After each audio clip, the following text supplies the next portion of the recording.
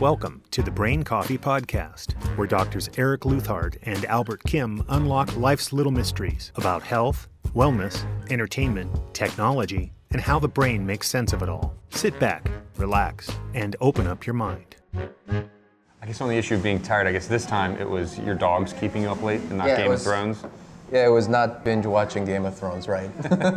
I guess that I probably should not suggest watching Vikings. Is it good? It is good. Gosh, you should not have said that. I have a serious problem with this. I mean, our vice There's a 12-step program. Our vice is that we love our work. We do it a lot, obviously. Right. We're addicted to our work in some sense. But I mean, my other thing is, if it's a good show, I will just watch it through the night. It's terrible. I don't know if I'm quite as bad, but for instance, lately I've been watching Vikings, right? And my kids go to bed and I'm sleepy, and then I'll be like, well, I just need a little bit of something, and I watch, kind of one episode of Vikings, and then another episode, and then it's midnight. And I did this last week, and I was tired until I had clinic the next day. I guess that neural circuit, right? That prevents us from, kind of making the rational good choice, right, of turning the TV off and going to bed. I mean, it is quite literally a digital addiction. Yeah, no, you're basically playing a slot machine. Each pull of the arm is like an episode for you. And they've made it just so, like with the dramatic endings, that you got to watch the next one to get that fix. Yeah, right. I mean, you see, what is it? I don't know, like different fruits and shapes in a slot machine, right?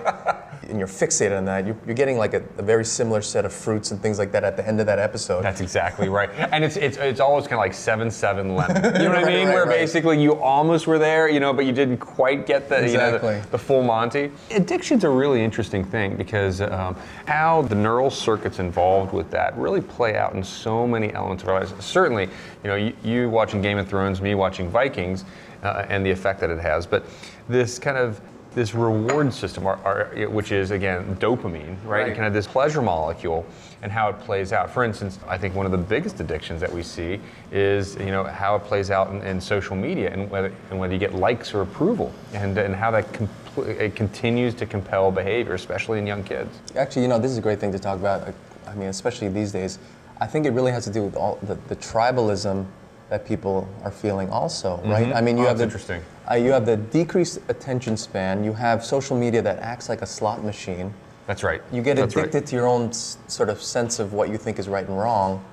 Oh, that's very interesting. Do you know what I mean? I really think of it like that, and that kind of makes these tribes even come further apart. I mean, especially without the discipline to get through a book or something like that these days, You're not willing to think about the other person's point of view because we just don't have the attention span for it. Well, I think that drop in attention really does make us much more subject to influences, right? Because if we can maintain attention, we can start to move our way through kind of this noisy environment. Right. But basically, if you don't have a lot of attention, you get buffeted and you can get continually moved around by different stimuli. Yeah, I agree.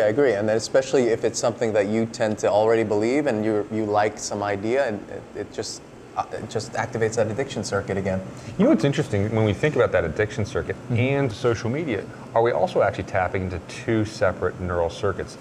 For instance, bonding is really an oxytocin-driven, the love hormone, if you will. Right. Getting not only approval, like, with the likes, not likes, and getting that in, that's the dopamine. But the when it comes to social media, the linkage to kind of feeling connected to somebody, like, is it also giving you a little bit of an oxytocin rush?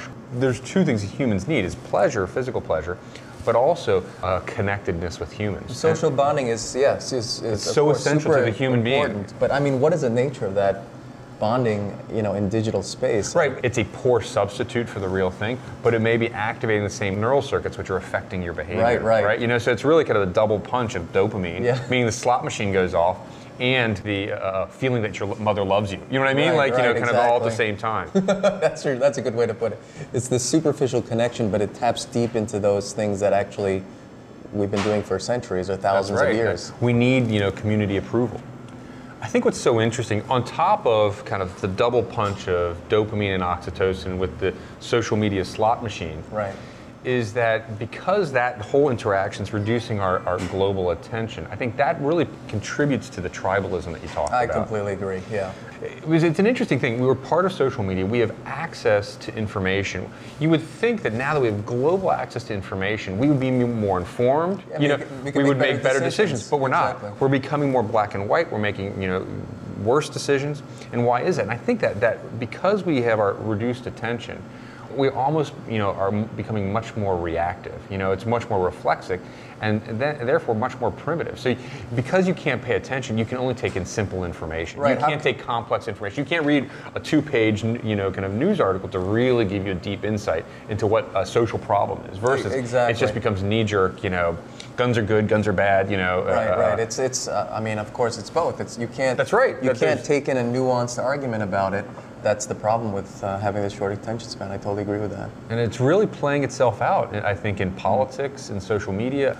Ironically, because we've got so much access to information, it's harder to make a better decision because our attention is compromised. Right. I mean, this kind of maybe sound like my dad, a little old school, but we really need to be more disciplined about how we live our lives with digital information. It requires more discipline. It's much easier to just fall into the trap of getting the ka-ching. That's right. 1 second soundbite, which is highly addictive.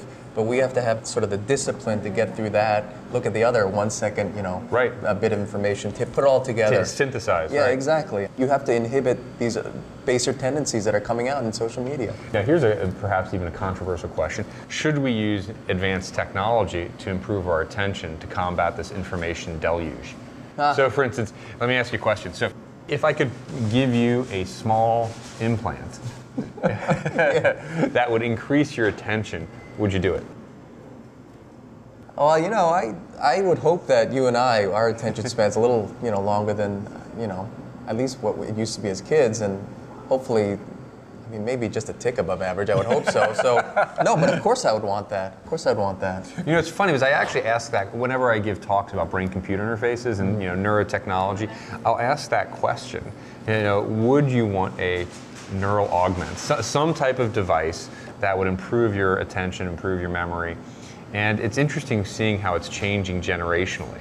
Meaning that if I do it in high school and I do it in college and do it in med school, and I say, okay, who'd want one of those? Everybody raises their hand. And but as you get further along in the generations, less and less people want to have some type of body modifying device. Is that right? Totally. So I'm fitting into that. You're somewhere in the spectrum. Yeah, exactly.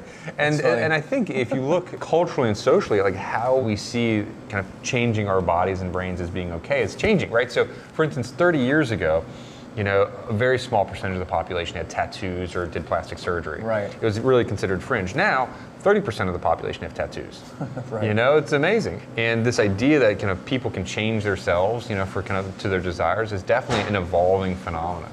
Yeah, no, I completely agree with that. But back to this idea of attention, I know you asked me if I wanted to, augment my attention. I thought what you were gonna say was, could we use like AI to tell us what we should and should not pay attention to? That's interesting. Like a truth verifier or something like that in the media.